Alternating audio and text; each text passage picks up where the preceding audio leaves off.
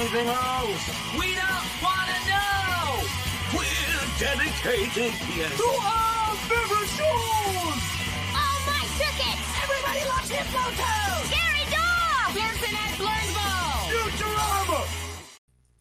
Good evening. You are listening to a Rattlegion Broadcasting Premier Podcast TV Party Tonight. I'm your host, me, the mandated reporter, and frankly, I'm mortified, Mr. Mark Rattledge. And our favorite show tonight is The Wonderful World of Mickey Mouse. Season 1, Part 2, or Season 1B, or more 10 shorts, or who pays attention to this stuff other than people who podcast. Joining me to discuss this next set of shorts, as she did with the first 10, from Honeysuckle Rose Creations, the master of all things four-legged and animated, Alexis Hana. How do you do, madam? I love the minute you said it. His ears perked up, and she came into frame with her what remains of her favorite toy. This That came was from a toy? That looks like a piece sort of like flooring or something. I think it was actually like a this was a silicone lighting diffuser from my old photography kit that I no longer use. I was so hoping you were going to say this came from silicone breasts, because that would have derailed the podcast, and I would have needed an hour to discuss how you got silicone breasts to play for dogs to play with. But no, that's not what that is. Yeah, no. I was selling some old photography equipment, including a lighting diffuser, and she kept stealing it out of the office. Nice. And finally, we just kind of realized, like, we're not going to get any money for this thing on eBay anyway, so she might as well have it. And yeah, she has shredded it into little itty bitty pieces, but it's stretchy and chewy, and she loves it. And it's friggin' 9 o'clock in the morning, and I'm running on 2 hours of sleep. How are you like this right now, young lady? So are you on TikTok at all? Touch old for that. Okay. First of all, I've been on TikTok. No, you're not. A touch old is dead, and a touch young are infants. But even they're on there, just not by their own volition. In any case, there's a TikTok trend of I totally lost my train of thought. Never mind. Moving on. There was something you just said, and it triggered like a TikTok thing that I saw, and I completely lost it. But I will say this: I was, we were talking before the show started about misbehaving dogs and all of that, and like you never see my dog come on camera. No, what my dog likes to do, and because, like I said, this isn't a camera issue, so you never see it, is if you're sitting on the couch, she's all up in your grill. She's like right here. For those of you just listening to the podcast going, are they ever going to talk about Mickey Mouse? My dog has to be giving you affection all the time if you were sitting. If you're doing anything else, she's like, harumph. And she goes, finds another place in the house to be. But she's like, if you're sitting on the couch watching TV, hi there.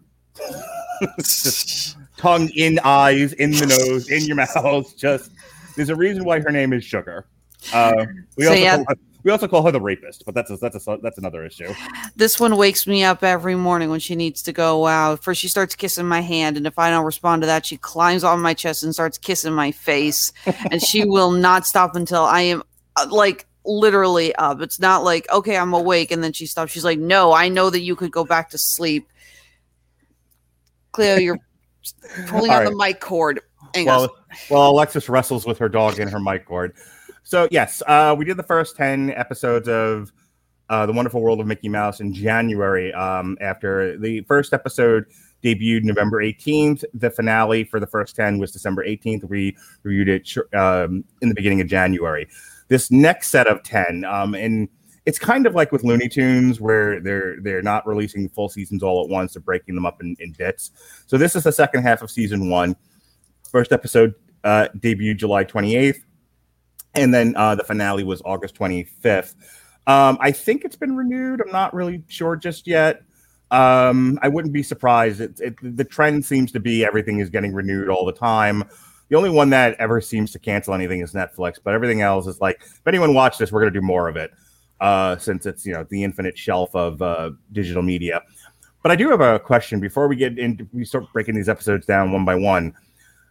You and I enjoyed the first set of Mickey Mouse cartoons. They were different than, I think, the traditional shorts that preceded movies back in the days of yore. And, were then re-aired in syndication on television. Mickey Mouse is presented differently, but generally speaking, outside, other than our like criticisms of the Looney Tunes and how differently Bugs Bunny is presented, we thought the Mickey Mouse ones were fairly consistent. I think the only complaint we had is sometimes these get a little gross, and these start to like dovetail into horror almost. And we're like, but why? Well, it's not as bad as Street Gum and Wear Me, Doc. No, not by a long shot, but that seemed to be the overall trend in animation that we've gone through over the past year or so. But here's my question, finally getting to it.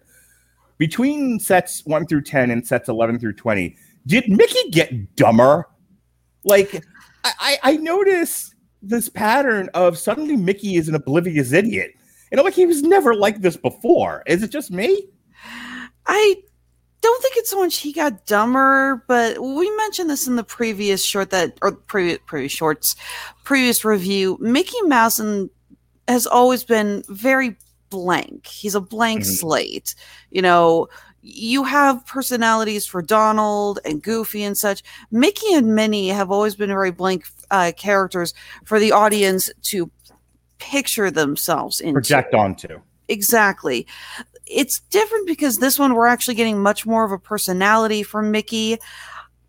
Maybe a little bit more of a personality for Minnie. It's kind of hard to say for her. But yeah, Mickey has now also become the one who is getting these shorts sort of more set up. He's the instigator of what wacky adventures are about to happen this time. And I think to do that, he needs to be a little more naive, because you can't have these goofy adventures happen without somebody saying, hey, what does this button do, or some shit like that. Yeah, I just kind of previewing what we're going to say as we go through these. We did enjoy them. Very much. You and I talked before we set the recorder tonight that of all the things that we've been reviewing of late, this has probably been the best. And I know, like, my kids and I laughed hard at this, but I just kept thinking, like, the setup to almost all of these is Mickey can't, Mickey can't find his ass in a dark room, and it leads him to misadventure. And I'm like, Mickey wasn't an incompetent idiot, in any of the shorts that I watched as a kid. So this is definitely a different take. But I do agree with you that if he's too smart, why would any of this stuff happen to him? And then your setups has to be that he's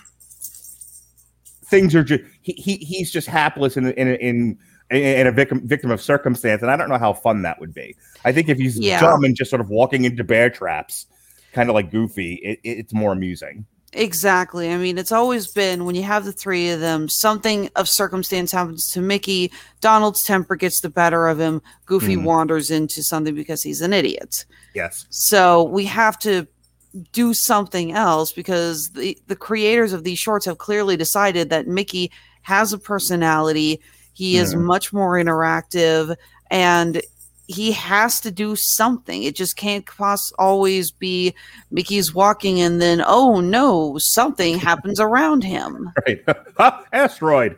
Real quick, and then we'll jump into this. Did you watch How to Stay at Home? Did I watch what? The Goofy shorts, How to Stay at Home. Oh, well, I don't think I've seen that latest one. I grew up on the Goofy shorts, though. The How to Dance and How to Ski are always my favorites. Yeah, this is a modern take on that. So I think it was like, it was sort of lampooning the pandemic. So it was like how to cook at home, how to do this, how to do that. My son and I watched them, and I'll just say, nothing is funnier than the old how to do stuff with Goofy, Goofy skiing, that sort of thing. But they tried. I think if you have, while you're working and you want to have something on in the background, they're worth checking out if you're a big animation person like you are. Oh, absolutely. The Goofy shorts were always a lot of fun because, again, Goofy was a very interesting character when they did that, because they were able to push him into kind of an everyman role, but it was still Goofy. I think my favorite of the recent ones was How to Set Up Your Home Entertainment Center. Yeah, that was one of the more recent ones, and that's hysterical. As we get into episode number 1 here, I would make a recommendation. It will take you less than 20 minutes to get through them. It's worth watching. for not a lot of time spent on it. All right, House Ghost. Oh, Alexis, we don't have no fun no more.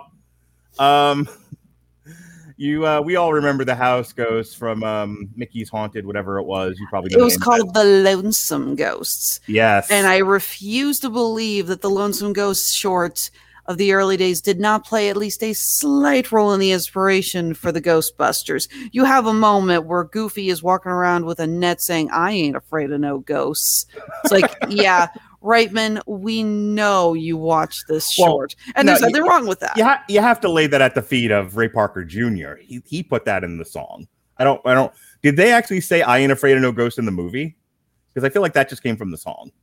Yeah, that's a good point. Either way, yeah, we get the trio, the Lonesome Ghost return. We have fun little homages to the Skeleton Dance and the Haunted Mansion ride when Mickey opens up the house and he sees the skeletons playing on themselves like the xylophone. You got the floating musical instruments, and you freaking get a moment where the ghosts are watching TV and the Ring Girl pops out of the screen. Yeah, my kids were like, "What is this?" And I'm like, it's going to take me too long to explain. Yeah, Andre was watching with me, and even he died laughing at that point. So the premise of this short is when several ghosts, the ghosts that we've already mentioned, are left without a home to haunt, Mickey invites them to stay. This was the first indication that Mickey's an idiot. Because they're ghosts. And it was, you would almost have to have a complete absence of understanding of how ghosts work to come to the conclusion of, I must house them as they are now transient and we don't want Brazilian level poverty. Like, no, Mickey, they're ghosts. It's fine. Let them go. He's like, no, I'm infinitely helpful. It's like, ugh. This is what I mean by, like, you know, they really made him dumb. And then it's like, oh no, the ghosts are haunting him, hoisted by his own petard. Who would have thought? Well, part of the is also the development. The development. Mickey has always been the very helpful character. He's very kind. I mean, that's Disney. Disney would want that. And the idea is that Mickey just cannot fathom the idea of these poor ghosts being at home. You know, he's like, stay with me until you have a place. I just can't imagine you being without a home. So it was funny, but I could not help but deconstruct it. That's just me. And yeah, I enjoyed all the homages and references and whatnot. I think that's for adults. What makes this even funnier is, you know, these are just laden with Easter eggs and references. Oh, yeah. The next one, The Enchanting Hut. Mickey and Minnie struggle to build a shelter after a storm threatens to destroy their island. If I remember correctly, this is the old, every time they take a step forward, it's 2 steps back because something is stopping them. That was the gag over and over again. I do have to ask, I know I just went to Disney World, but obviously there were some rides and attractions that I didn't do.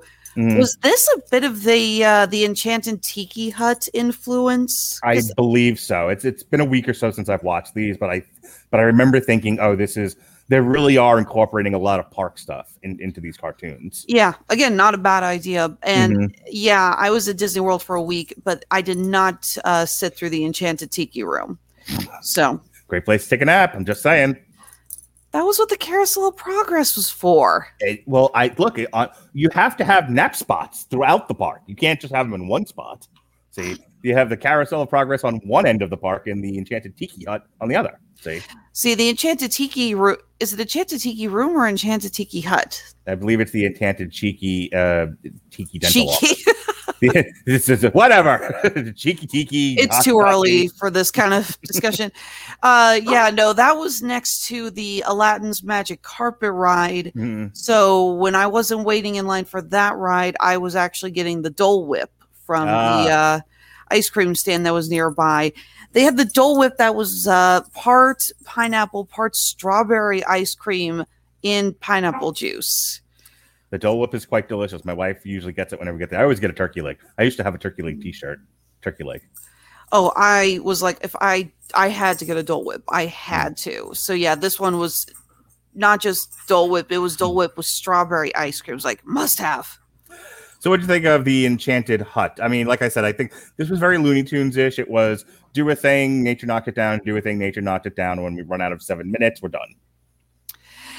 Very video game based, I noticed. I mean, you even have, you have the scene where Minnie is trying to lay the foundation, and the flowers keep jumping on the sand that she's building up, and every time they do, it disappears. And I'm sitting there going, didn't I play a game like that as a kid?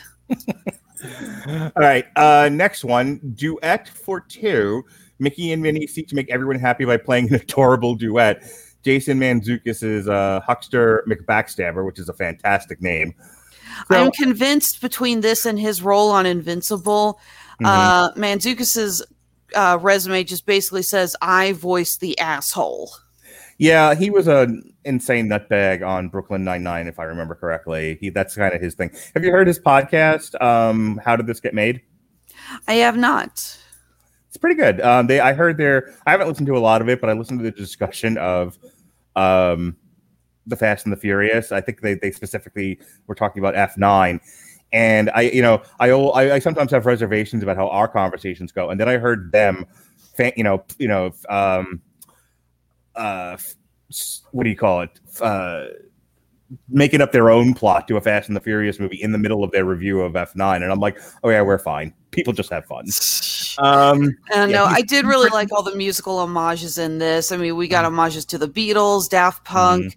When they do show Minnie in her solo costume or her solo performance, I was getting very Katy Perry / Beyonce vibes.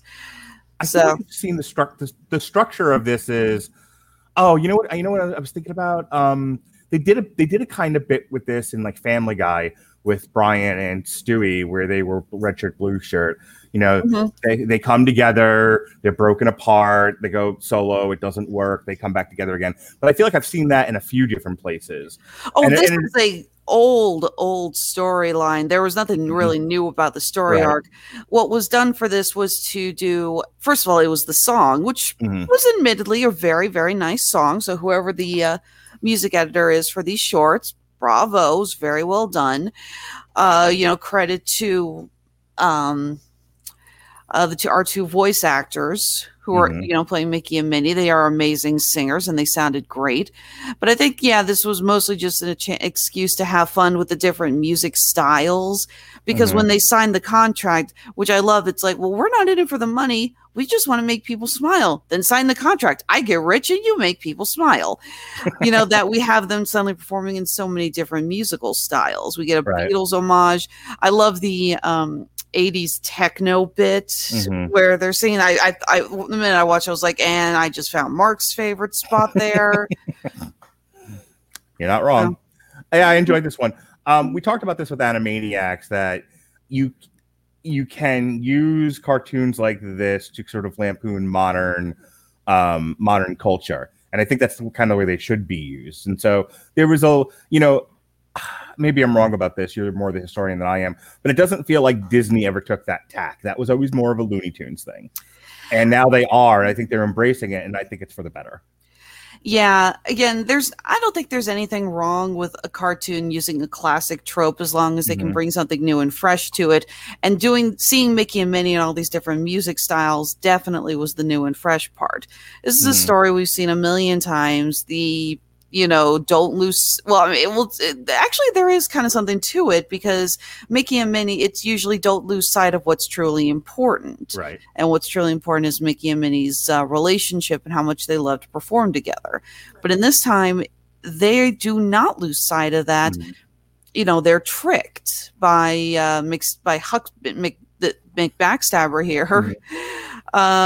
They never really lose that. And I thought that was kind of a creative take on it. This never turns into Mickey and Minnie suddenly become all about the money and forget the reason they started singing together in the first place. No, they never forget that. What's the Bible story where Mickey and Minnie did a version of this Bible story around Christmas. I thought you were about to say Mickey and Minnie in their Bible or something. In the Holy Book of Mouse. Yes. Dearly beloved. No, it's one of the Christmas specials that they did in CG, and it's right on the tip of my tongue. because my wife pointed it out to me because I didn't realize that it was even a Bible story, but it was one of these deals where they both sell something to get a present for the other, and they realize Gift of the Magi. The gift of, thank you. That's actually not a Bible story. That's just a classic story. Okay. Thank you. But yeah, it reminded me of their idyllic relationship in the Gift of the Magi. Mm-hmm. Where whatever else happens, whatever else is going on in the world, they love each other, and I'm glad. We've remarked with some of these revamps of old cartoons that they lose sight of what made these things appealing to people, and I'm glad they kept that element of Mickey and Minnie. They always love each other. Exactly. I mean, again, that's the thing, is that Mickey and Minnie, regardless of how much of a personality they're actually giving them in these new shorts, they are. Well, quit dropping your damn toy. They always come back to each other. Bird watching. Yeah. When Minnie's quest to photograph an elusive bird places Mickey in danger, she must save him. Okay, so this is another one where I was like, when did Mickey Mouse turn into Bugs Bunny and Bugs Bunny turn into Ren and Stimpy? What happened here? True, but this one I think had some of my favorite laughs. First of all, I love that when the fact that Minnie's bird watching book is filled with classic Disney characters. She's got a picture of Donald, Madame Upanova from Fantasia, Clara Cluck, the Aracunan bird from the Three Caballeros. She's got a friggin' picture in there. I just love the idea. It's like, I'm bird watching. Smile, Donald. Click. This had some really great jokes. You got Mickey climbing the tree, and he thinks he's at the top. Like, you're halfway there. And there's a second tree built into it. And I don't know why, but there's a delivery near the end when the mama bird is teaching the baby birds to fly. And Mickey just looks at the camera and he goes, I don't like where this is going. Something about that delivery slays me every single time. I swear to God, this was so Looney Tunes. Mm-hmm. And not to keep repeating that, but it just, that's what a lot of this felt like. Like, they looked over what the grand tradition of Looney Tunes cartoons and said, well, that's what the people want, so that's what we got to do here. We got to find a way to jam Looney Tunes-esque humor into our idyllic picture perfect world of what a Disney cartoon used to be, and reconcile the two of them somehow. And amazingly, as an elevator pitch, like, that seems awful, but it works.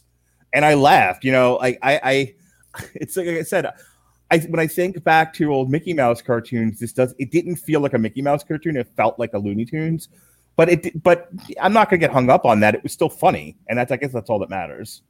Absolutely. God forgive me in my betrayal of Looney Tunes, but these shorts I think are actually 10 times funnier than the new Looney Tunes shorts that we've been reviewing on HBO Max. 100%. All right. Bellboys. Bellboys. Mickey, Donald, and Goofy seek to revive a rundown hotel's future. This was kind of like when they visited the Professor Von Drake's house. It was that kind of humor. Nothing goes right. Everything just falls apart left and right. They nearly destroyed this hotel in the process of trying to save it. And somehow or other, it all worked out in the end. I laughed, I cried, I hurled. It was funny. I don't have much more to add to that.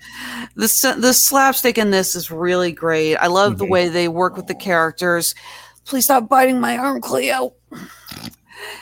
That I love that Donald is trying to get gratuity for lifting the bags, and of course he gets the strong man's bag and he can't lift it up the stairs. The jokes with all they have in the kitchen is bread, and Goofy is making a massive thing. I mean, credit to the artist, the bread appetit, as we'll call it, where you see everything that he's made out of bread. I mean, he's got a freaking turkey made out of bread. And you can see the croissants for the wings and everything. It's like, okay, points. That's actually very creatively designed, and I really like that. Yeah, now that you're reminding me of some of what the actual bits were. Goofy and the bread was really funny because people are ordering room service and it was like, all we got is bread, but I got this. It's so funny. I've never. If you do the game where you have to, someone says something and then you have to come up with words, confident would not have been what I would have thought of for Goofy. But Goofy has it like almost like a sexy confidence here. Like I've got this. Don't worry about it. He doesn't come across as an incompetent boob as he has, the history. Well, he does when he has to make more bread, and he's suddenly sure. And then it's like 1 tablespoon, and it's literally a table that is a spoon. Right. But yeah, but going into it, like he's just like, yeah, calm down, I got this. Like Mickey and Goofy like traded places for a moment. It's funny to me.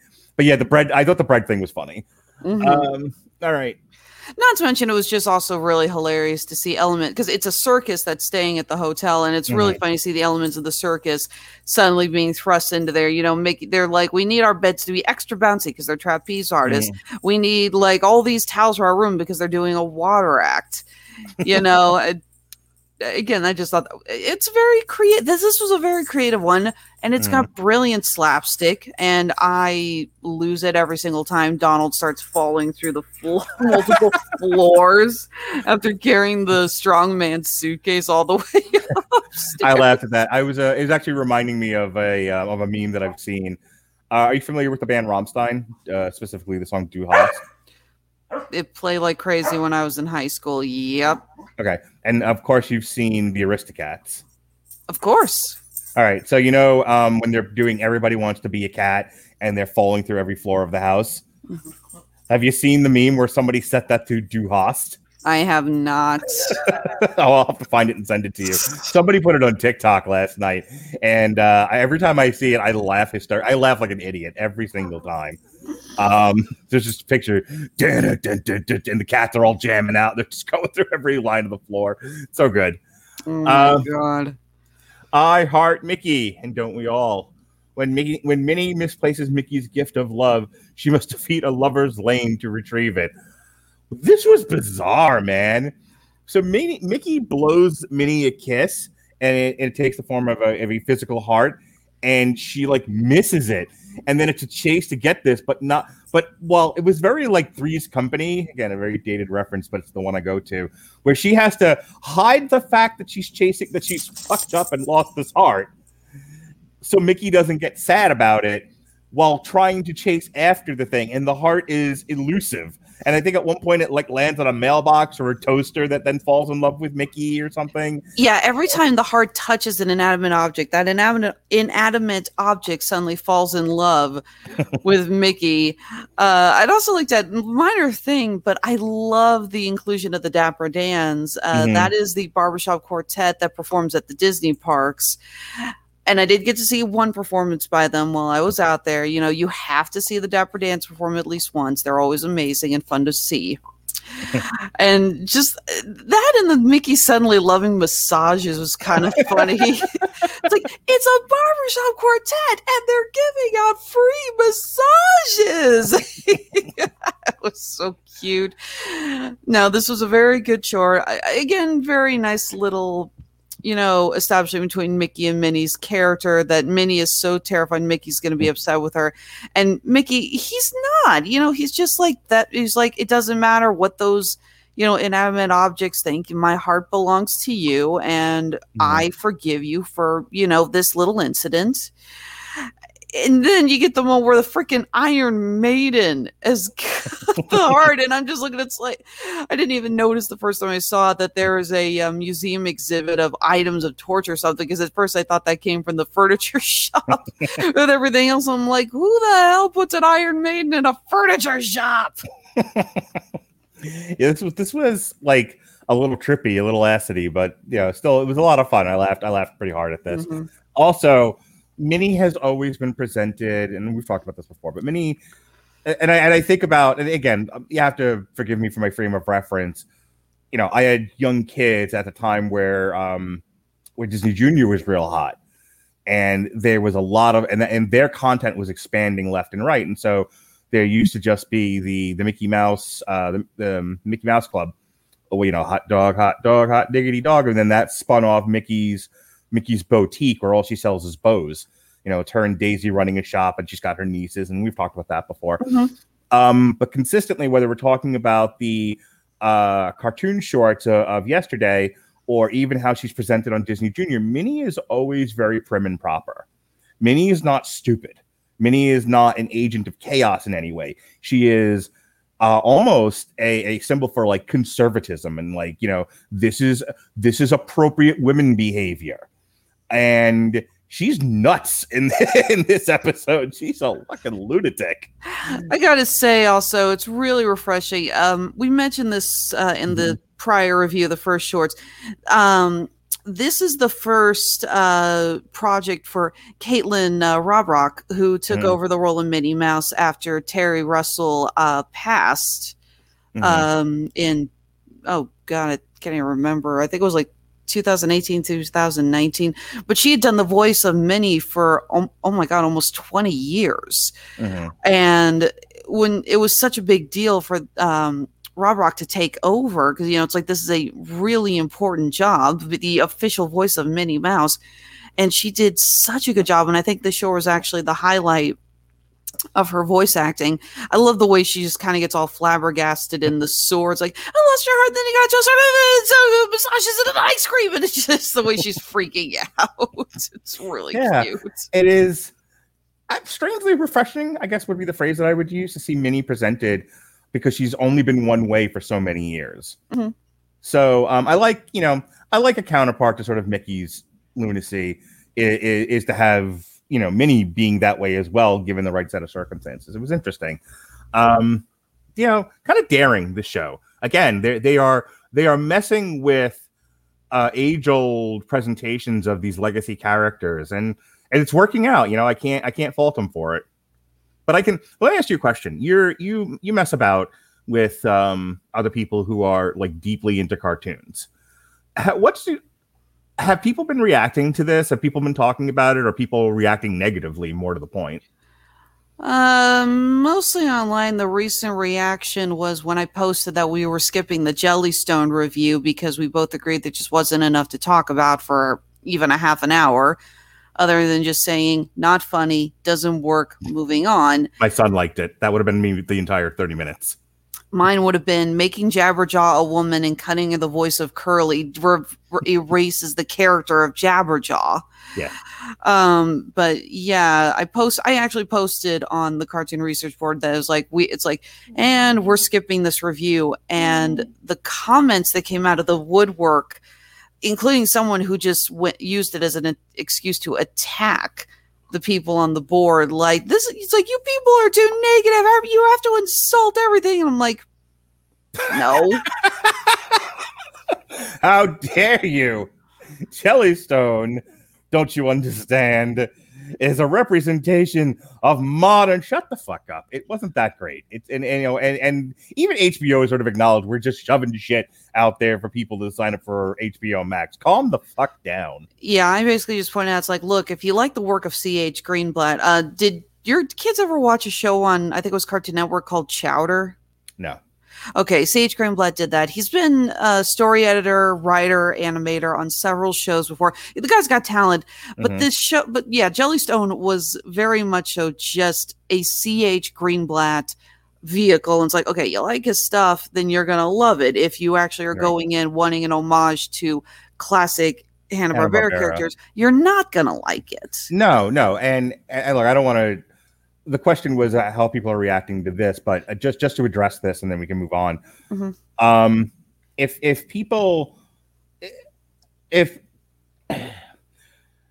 Jellystone was one, like, if you enjoyed Jellystone, that's fine. Certainly my son did. My daughter watched like one episode of it and was like, "This is killing brain cells. I'm out."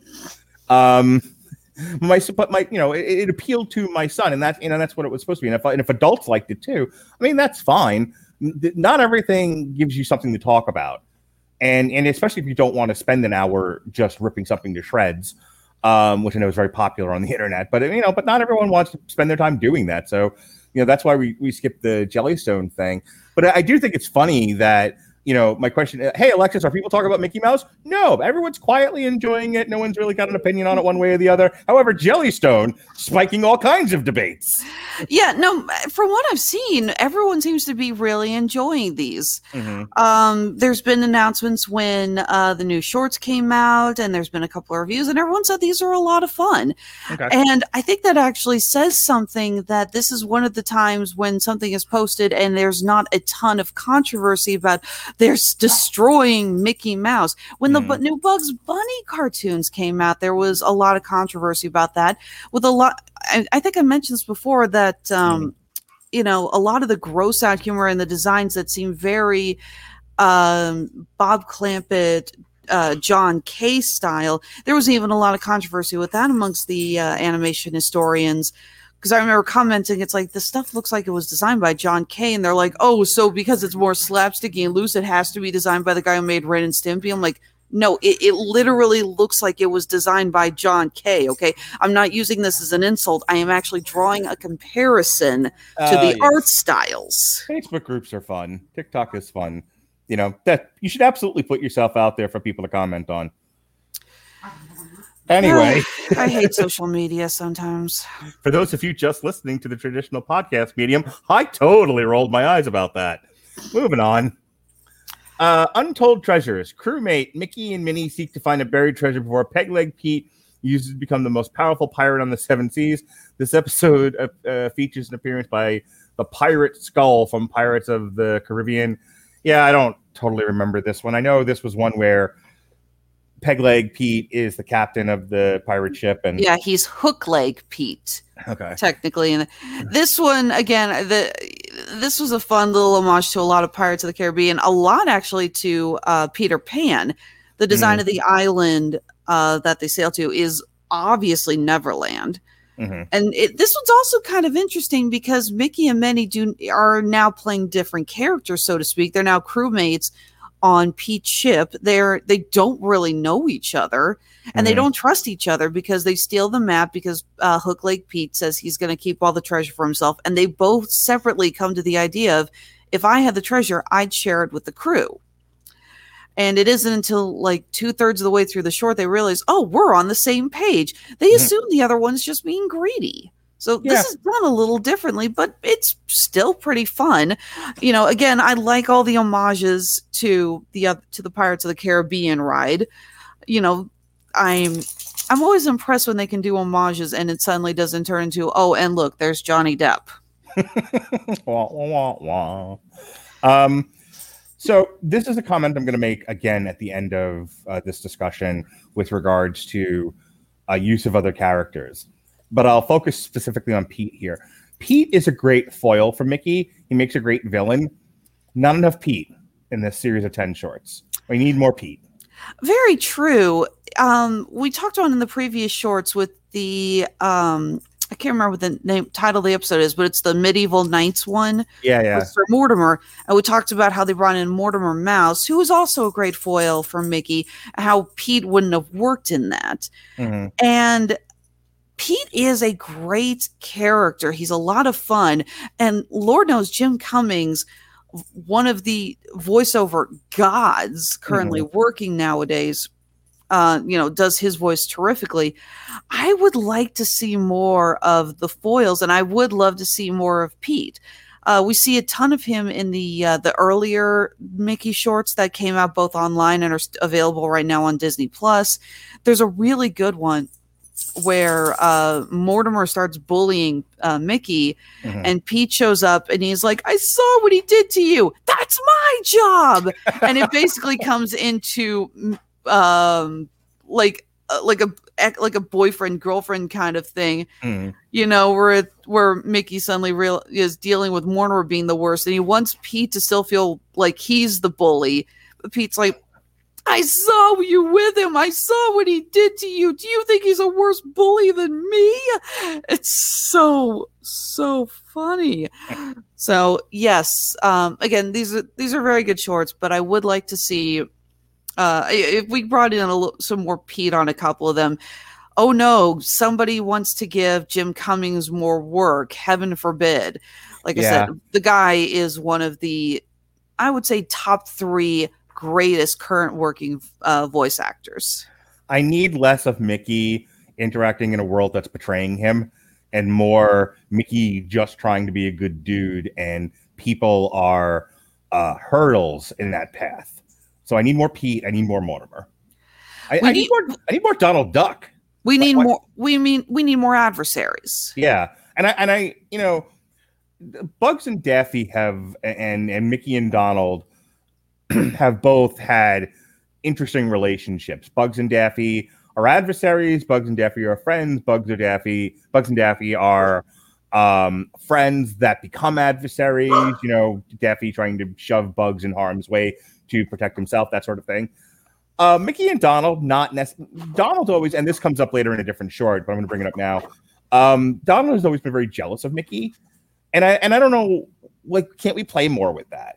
Can't we have more situations where Donald becomes sort of a adversary to Mickey because Mickey is getting preferential treatment for something because he's Mickey Mouse, and Donald's messing with him to try to get that love, that attention.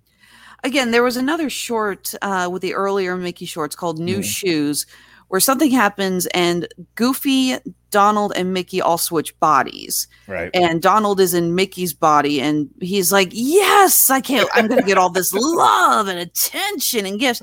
And for a while, it's amazing because, like, Mickey has the world on a string. Mm-hmm. There's a scene where Donald, as Mickey goes into a restaurant, and he is given this prime seat and all this food. And the waiter's like, remember, everything is on the house because you are Mickey Mouse.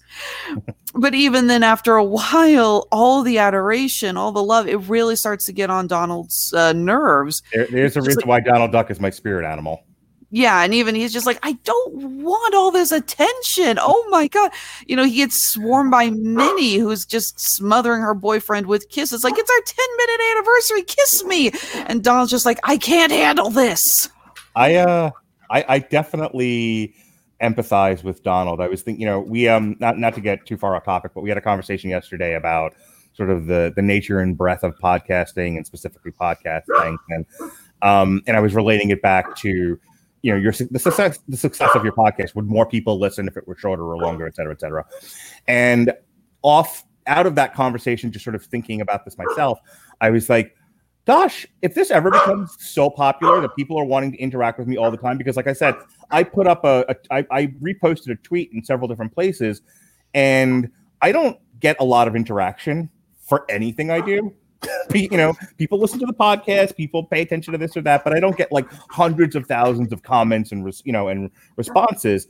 I get the occasional "you're an asshole," but I mean, but I'm Mark Radulich, and I understand this. This is the way of the world. Are you sure that's not just the network chat with us calling you an asshole? I'm only talking about strangers. The people who know me who call me an asshole. Oh gosh, if I paid attention to that, I'd never get anything done. It's like, need I remind you of the reactions when I posted that picture that it looked like I was punching your lights out in Orlando?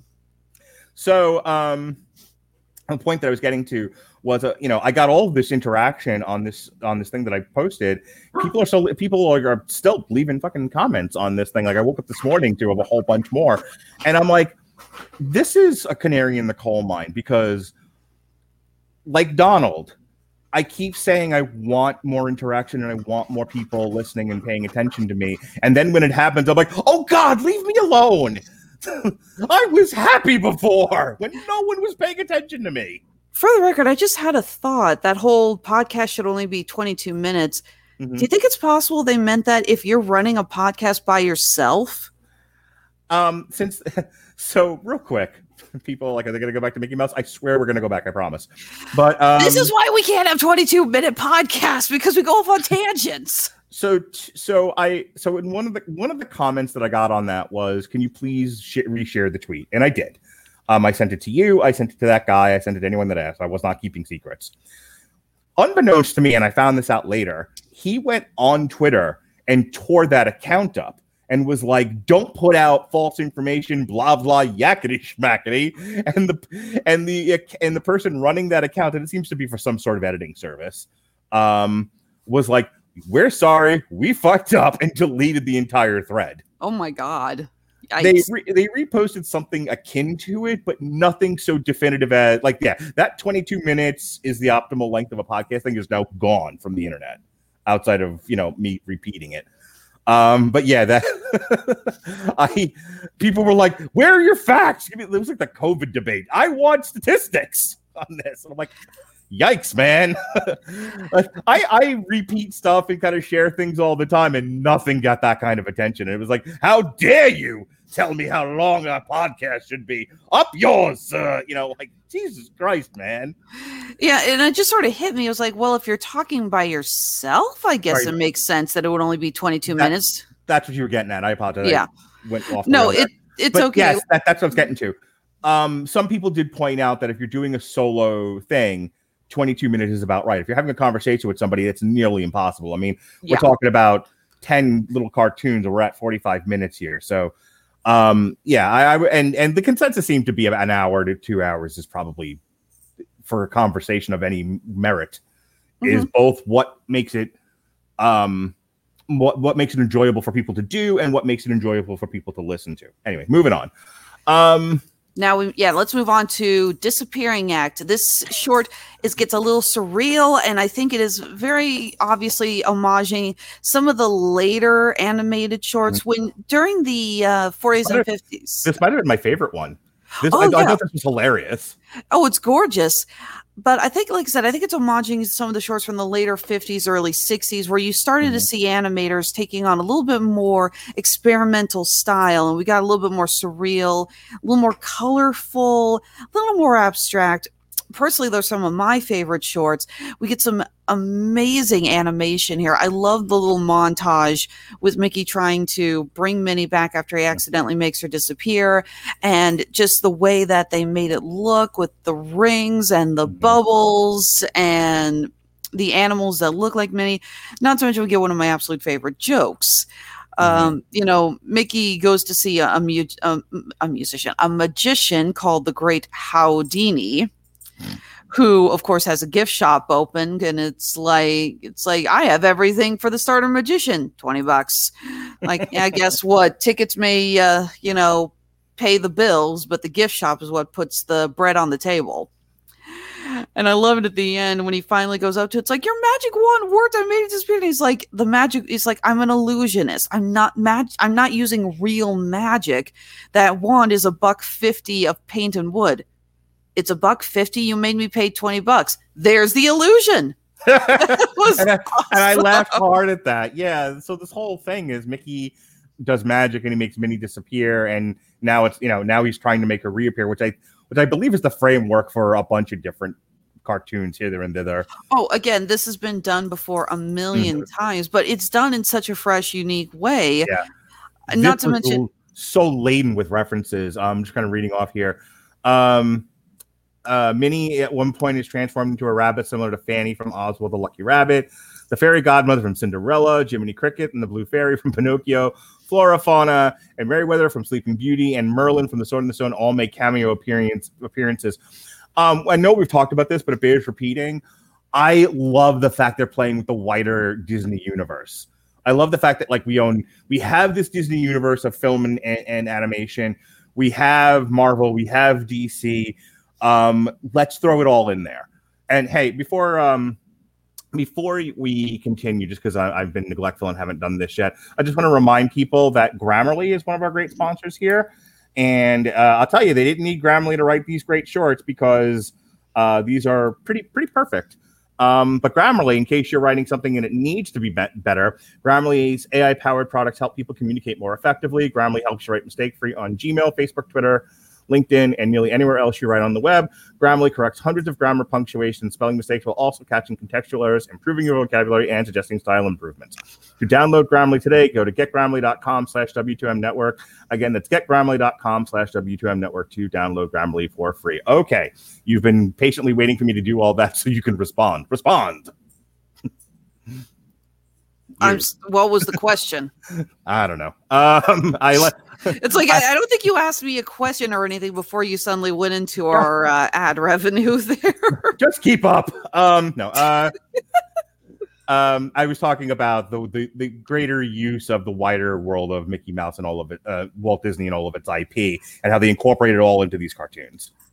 I thought you said whiter at first, and I was like, wait, what? That's a whole other podcast. Yeah, sorry. No, I agree. I love little Easter eggs, homages, cameo appearances. I don't even know if you noticed the $20 bill that he gives Houdini has Happy the Dwarf on it. I'm sure I recognized it when I saw it, but you've reminded me of it. I didn't remember it. Yeah, no, this was a very funny short, very cute, very sweet. It's like just believe in yourself. The magic is in you. Again, been done a million times. But even just the little bits with the Houdini performing the tricks in the first place, it's like, is this your card? No, that's my wife. Wife takes off her head and she's got a card. It's like, and it's my card. Yeah, this was fun. Yeah. All right. This next one is, if it's not my favorite, it's up there. It's one of the best ones, I think. And this was great. And again, this was another one where, like, who else can we put in these cartoons to mess with Mickey? Oh, that's right. We own a whole bunch of characters. Let's start using them. So this is Once Upon an Apple, and the whole thing is the Wicked Witch from Snow White is trying to be the fairest in the land, and I think the mirror tells him this time it's Mickey, and so she's trying to take out Mickey with the apple, and just dies every time. And this was hilarious to me. Like I was crying laughing at this every time he took out the witch accidentally, hoisted by her own petard. I died laughing. It was so funny. This was so hilarious. The slapstick was great. Mm-hmm. Again, I watched this one with my husband last night, and every time the witch got an apple in the face, he couldn't stop laughing. He didn't really get the ending. The whole, it's like, how is she now the fairest of them all? I'm just like, just don't question it. I love the magic mirror just getting so annoying. It's like the fairest is Mickey. The witch freaking punches and breaks the mirror. Oh my god, this was so funny. And of course we got Tress MacNeille, who also does the voice of Daisy Duck for these shorts, but I mentioned Jim Cummings being one of the top 3 greatest voice actors currently working. She's in that top 3 as well, and she is easily the greatest female voice actor currently working. Correct me if I'm wrong, and I'm sure you will, but isn't Tress MacNeille also Dot from the Animaniacs? And Babs Bunny from Tiny Toons. I got it. And she was Mom in Futurama, in addition to several other voices. Mm-hmm. Tress MacNeille is second only to June Foray when it comes to female voice actors. She is amazing, and she can do anything. And when I first heard the witch speak, I'm like, oh, we got Tress MacNeille, yay! And she just does this angry, bitter witch so well, and I love it. Yeah, this was a great use of a legacy character. I really enjoyed the shit out of this. This was great. Also, there's a note here: Mr. Toad from The Wind in the Willows, and Cinderella, the Cheshire Cat, and from Alice in Wonderland all make the title character from Cinderella. I should read that again. And the Cheshire Cat from Alice in Wonderland all make cameo appearances. I was, look, I'll be the first one to champion Walt Disney World and Land for refurbishing their rides to make them more modern, to take advantage of IP. And I am certainly sympathetic to the idea that stuff that has not aged well, Song of the South, things of that nature, probably don't need modern rides. You're look, the idea is to sell tickets to the park and get people to spend money. I get it. So if we have to tear down Brer Rabbit's Log Flume ride and make it the Princess and the Frog, I'm not one of these people that what is it that Bailey calls himself, a nostalgia cop? Yeah, something like that. Hey, I'm okay with. Let me put it this way: while I am a little annoyed that Disney is trying so hard to erase Song of the South from everyone's mind, but that is a conversation for another podcast because we do not have time for that. No, do not. No, let me put it this way. I am fine with them repurposing Splash Mountain to make it Princess and the Bride or Princess and the Frog related. Just for the love of God, get it to work. That ride broke down every day I was at Disney World. It's one of the only 4 rides I did not get to go on because every time I headed over to Splash Mountain. Are they done with it now? It's still under construction, but the ride is still going. You could just see the scaffolding on the side of the mountain where they're moving. It's still technically the Brer Rabbit. Yeah, and there's still a lot of Brer Rabbit stuff all over it, but that ride breaks down every day because it's water, electricity, and thousands of people who have decided that they're going to have their official family photo with them coming down the mountain. Gotcha. The point that I was getting to was that they turned Mr. Toad's Wild Ride into, I think, Winnie the Pooh. They did. Oh my God.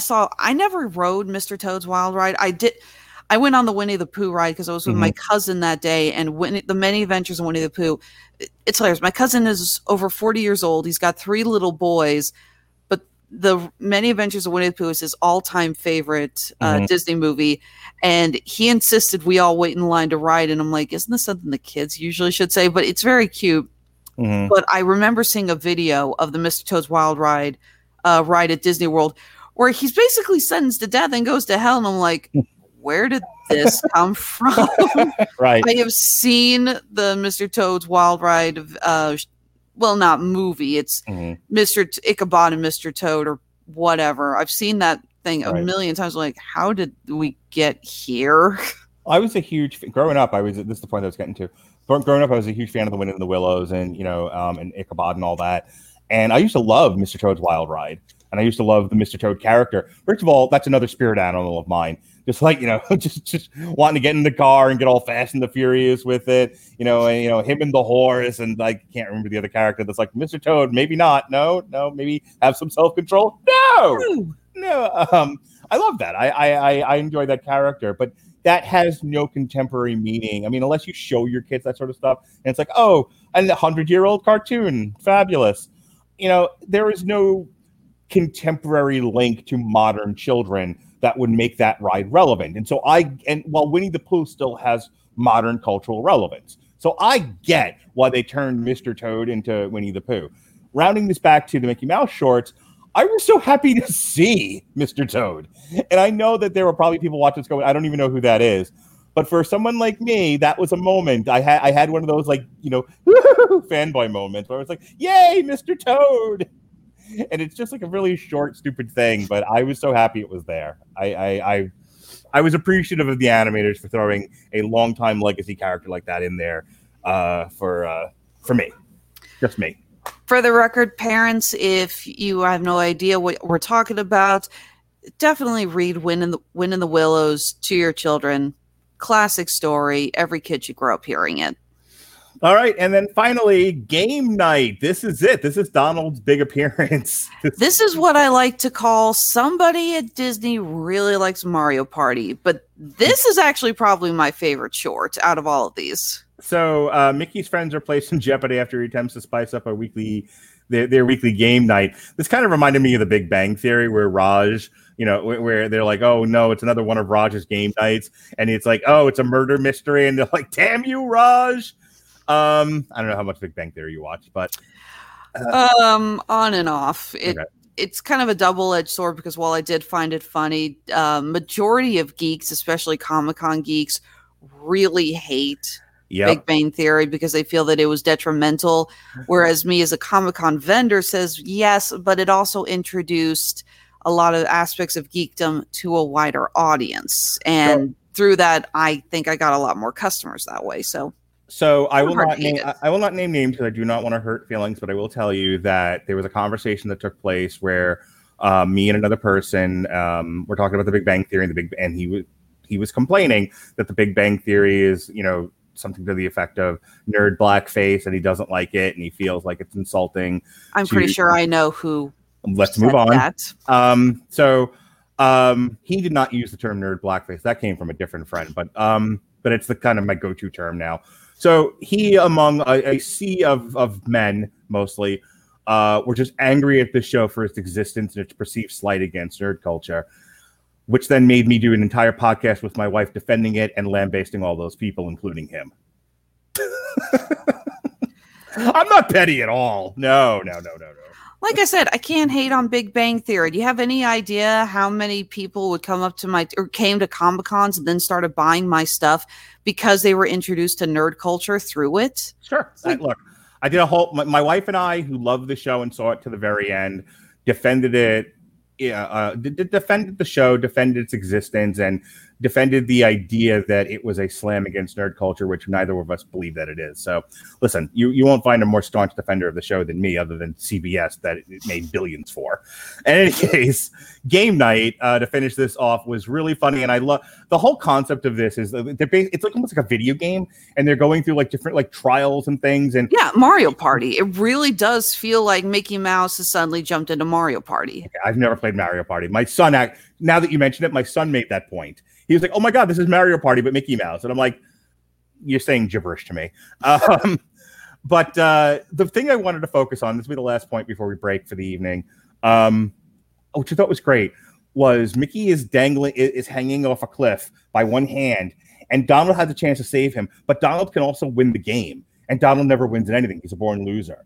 And I thought that was such a brilliant point to pick up on by the writers, that like Donald now has to have this internal moral struggle.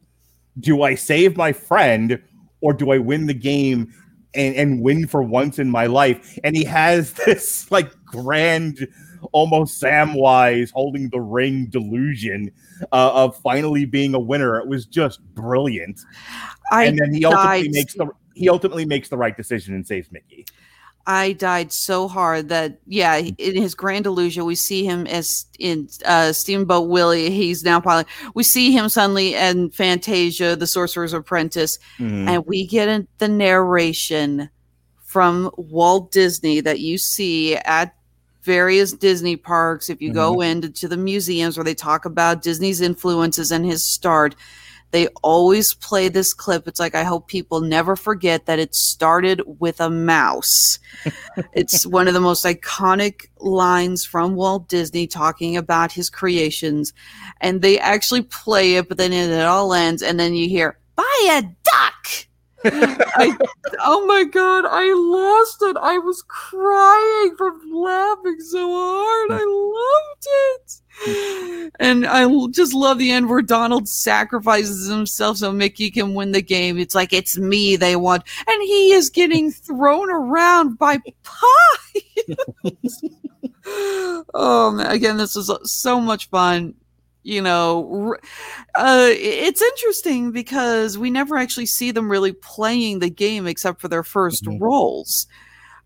We just see the interactions and how things start to spiral out of control. Right. So this is a very interesting short experimental wise that there's not a lot of dialogue. Yeah. You know, the progress, again, it's all done through a montage. But it's really enjoyable, and there's so many clever ideas. I love all the different aspects of the game they're playing, and you can identify. It's like you see them playing. Part of it is Chutes and Ladders. You could see what was the name of that old Through the Hole. Did you ever watch Through the Hole when it was on Fox? I knew of its existence, but I did not watch. Yeah, there's even a part where they're literally playing Through the Hole. Oh yeah, okay. So again, I thought that was very very creative. So yeah, we'll keep doing these as they pump more out. We'll talk about them. We're also planning to do Chip and Dale Park Life, which I think is going to be interesting because apparently it's actually a French-made cartoon, and it's also all non-dialogue. So I'm excited to kind of sit down and watch that and talk about it. I haven't watched any of it yet. I haven't either. But I think it'll be one of those where we'll have, I think, an interesting conversation of how successful that was. We've got the first 10 shorts already reviewed and sitting in the can for people to check out if they want to, and that's at the W2M.net site. We're on any podcatcher that you have under W2M, wherever it is you found this.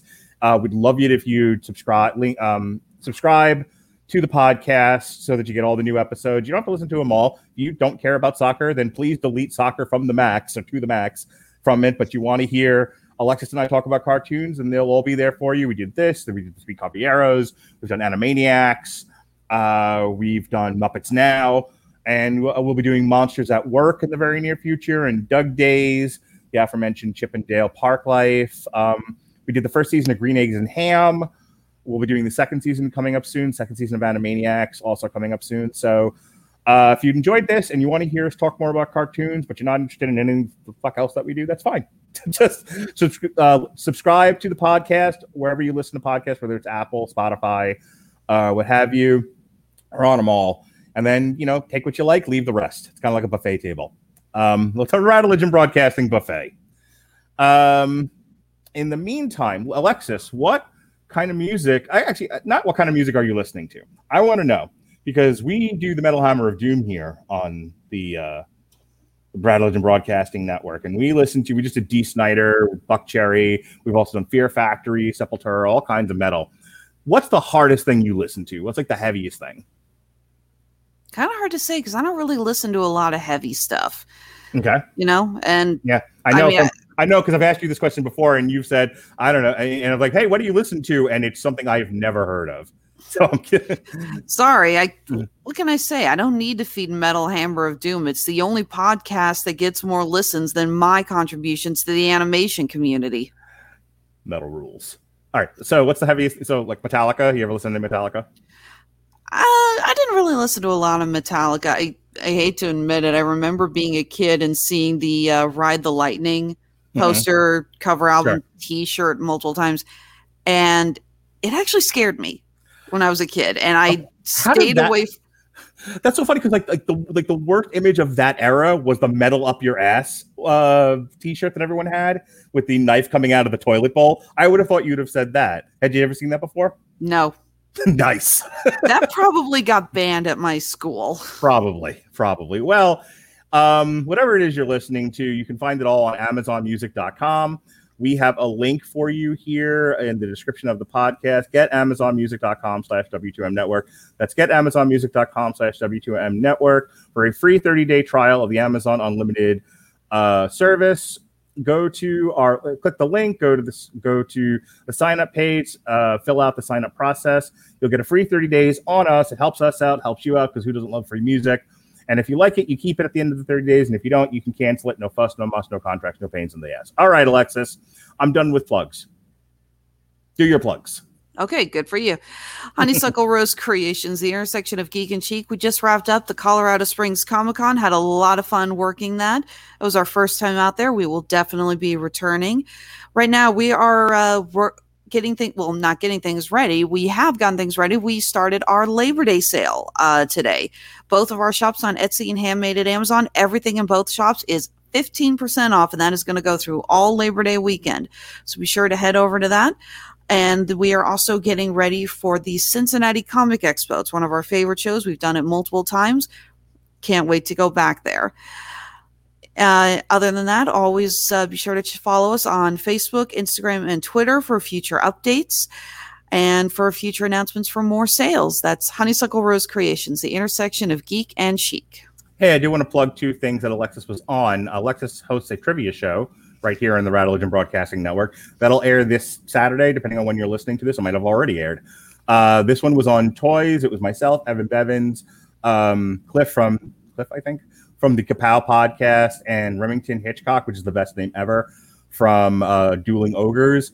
And we talked about toys. It was hosted by the verbose Jesse Starcher, who wrote like paragraphs for questions and used trickery. He did. Yeah, I'm sorry, Jesse. From now on, I'm proofreading your questions. It's like essay questions. I felt like I was taking the AP exam. Oh, I was just more upset about what happened with the Nerf gun question. It'll all be in the gag reel. It'll be fine. In any case, we had a fun every month or so.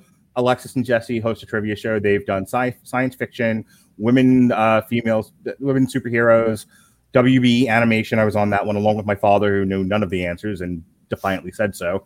And now toys. I'm not sure if they're doing one for September because they were supposed to do NFL trivia and that didn't happen. We do want to do one, actually. In fact, I need to talk with you because Jesse and I are trying to figure out what topic to replace sports trivia with. Because if Jesse and I knew sports, we wouldn't be giant comic book nerds. So we are trying to figure out what correlates to our release schedule here in September and what we can turn that into. So I have Mr. ideas. Patriarch, I need your help. I am nothing if not an idea man. And then there'll be a horror trivia up in October. And then also, we did like 5 hours of content on Candyman. We did the traditional Damn You Hollywood deep dive breakdown. That was myself and Robert Winfrey. We went about 2.5 hours. The money portion had a very interesting debate over whether or not Shang-Chi will resonate with people and make money versus the Eternals. which if you were in our group chat about the network, we've only been debating the Eternals now for a year. Anyway, for the record, saw Shang-Chi last night on premiere night. Yeah. We'll be discussing it in our upcoming review. I'm assuming on Tuesday. Yes. But a little sneak peek. I loved it. Can't wait to hear your thoughts about it further. In any case, we did like I said, we did 2 shows. The traditional deep dive breakdown for Candyman that went 2.5 hours. Got a lot of sociopolitical stuff to discuss about the movie, and that's why we broke it into 2 parts. And then a more traditional craft review, straight craft review, roundtable style with Alexis, Jason Teasley, Dorian Price, who works in film, the aforementioned Alexis Hana, and it was moderated by Robert Winfrey, who, if you enjoyed his Everyone Loves a Bad Guy series, this was kind of like that, but better. He did an excellent job, and everybody did a great job of keeping the conversation moving and had very interesting things to say about the film craft. So if you're interested in Candyman stuff, there's 5 hours of audio for you to listen to. Have a good time. For the record, Mr. Dorian Price, who is a Kansas City-based filmmaker, this was his first time joining us. He's so terrified about how his audio sounded because he was trying something new with Bluetooth, but he does want to come back for future horror discussions. So, because horror films are his wheelhouse. He's already guaranteed himself a spot in our Trip Tip Trivia October month, and I told him that next review that we do that is a horror movie or something like that, yes, he can come and join us again. All right, with that, that's all of our plugs. Thank you for listening to our discussion of The Wonderful World of Mickey Mouse Season 1, Part 2. For Alexis Hana, I'm Mark Radulich. Be well, be safe, and behave.